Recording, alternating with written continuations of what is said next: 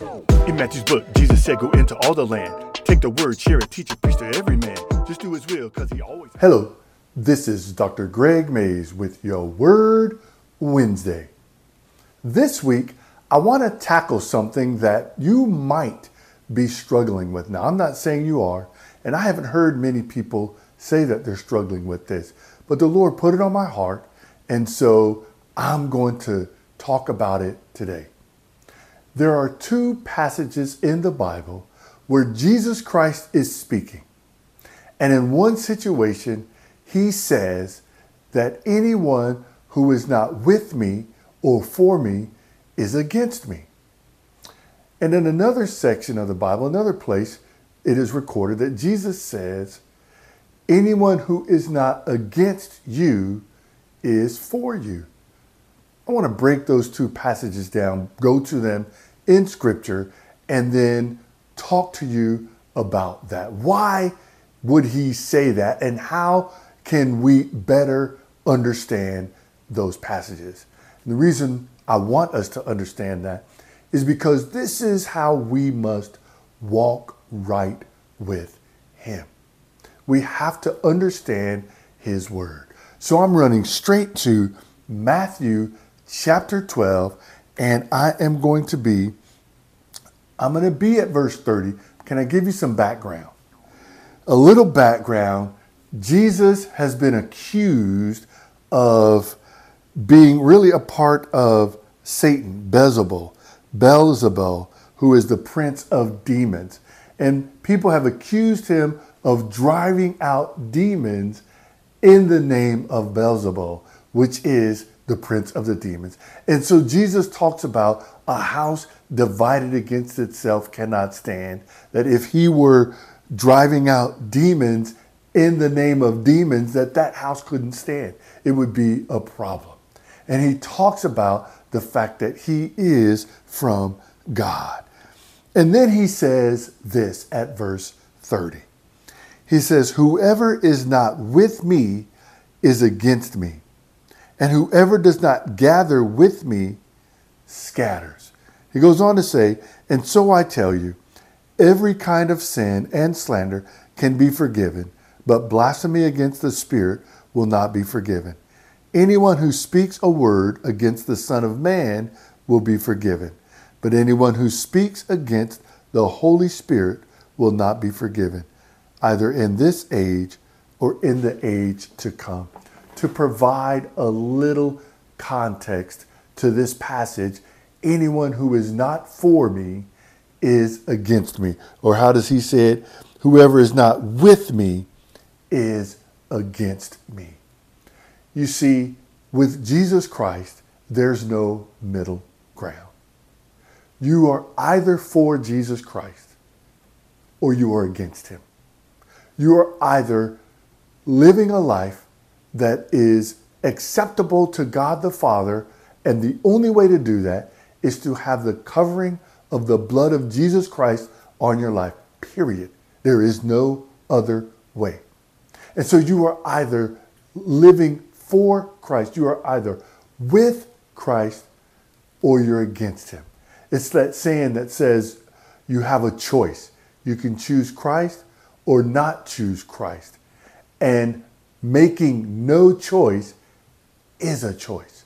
Because if you make no choice, you are not choosing Jesus Christ.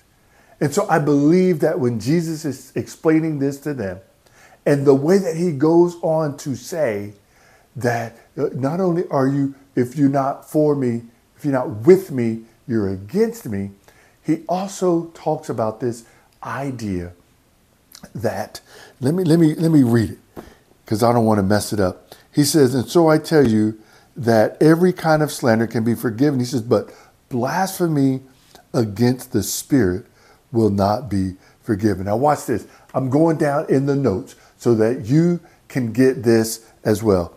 In the notes, it says, blasphemy against the Spirit will not be forgiven. Here's the explanation.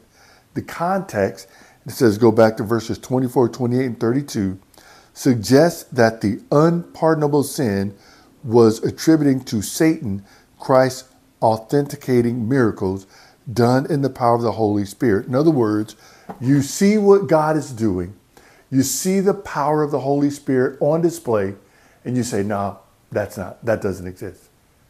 This is blaspheming against the Holy Spirit. This is denying the Holy Spirit. Why the Holy Spirit and not the Son of Man? Because God uses the Holy Spirit for us to know him. The Bible teaches us that we can't know God except through the Holy Spirit. Talks about no man knowing the thoughts of another man. Well, if you can't know the thoughts of another person, how in the world are you going to know the thoughts of God Almighty, El Shaddai, Elohim? It's not possible. You must accept the Holy Spirit. You must believe that the Holy Spirit has come upon you to give you guidance, your paraclete, your helper. That's critical.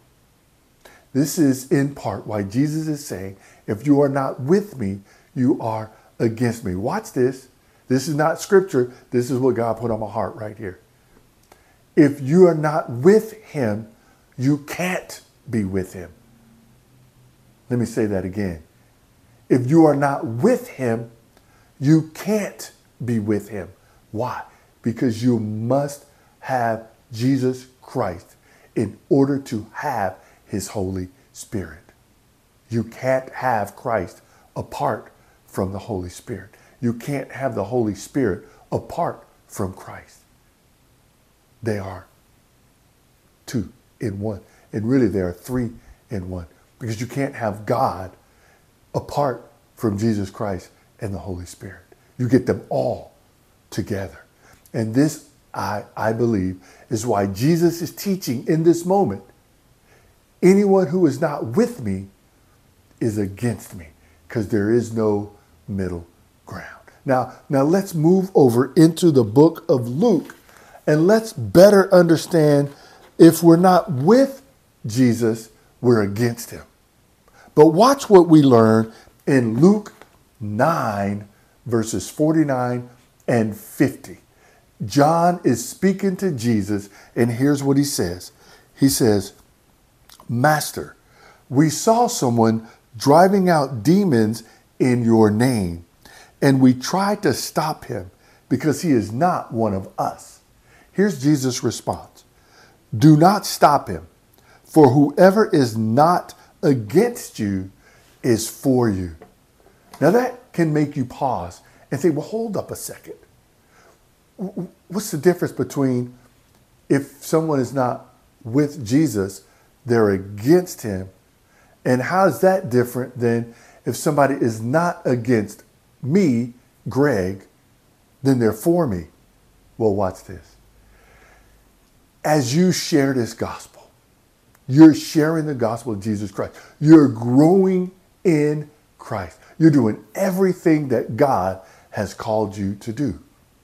And a person, they may not be for you, but they're not hindering you.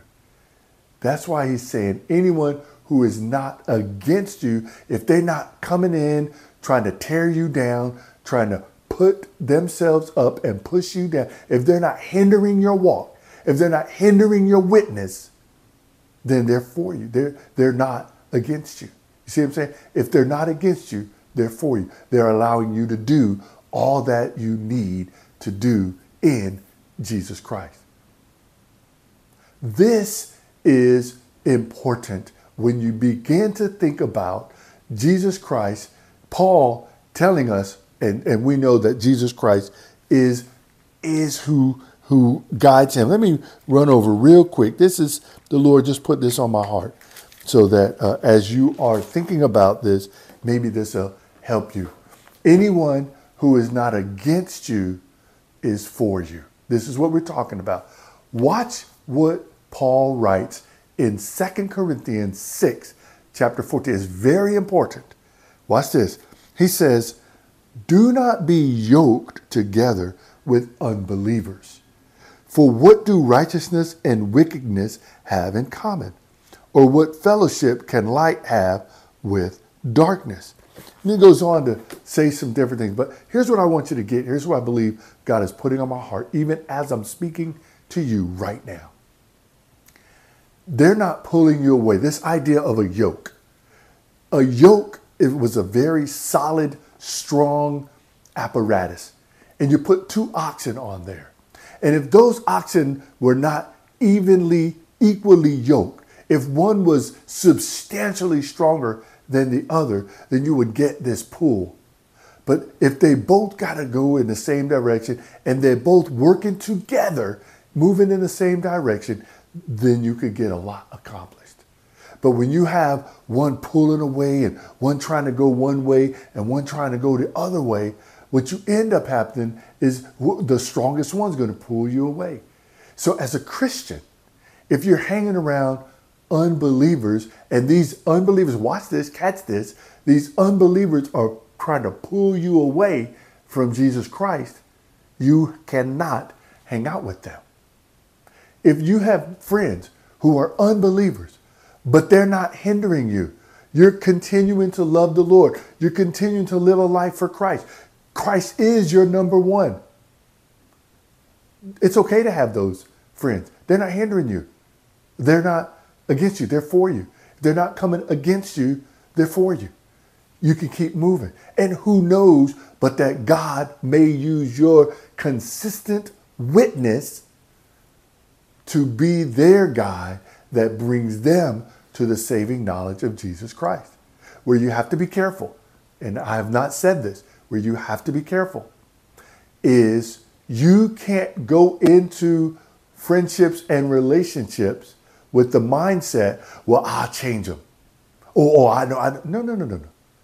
If you have an organic friendship and you're continuing to live for Christ and they're not hindering you, you can continue to move on. But the second, listen to me, the second that they begin to encourage you to do other things, or watch this, you encourage you to do other things because you're hanging out with these people who don't believe in Jesus Christ. They're not hindering you.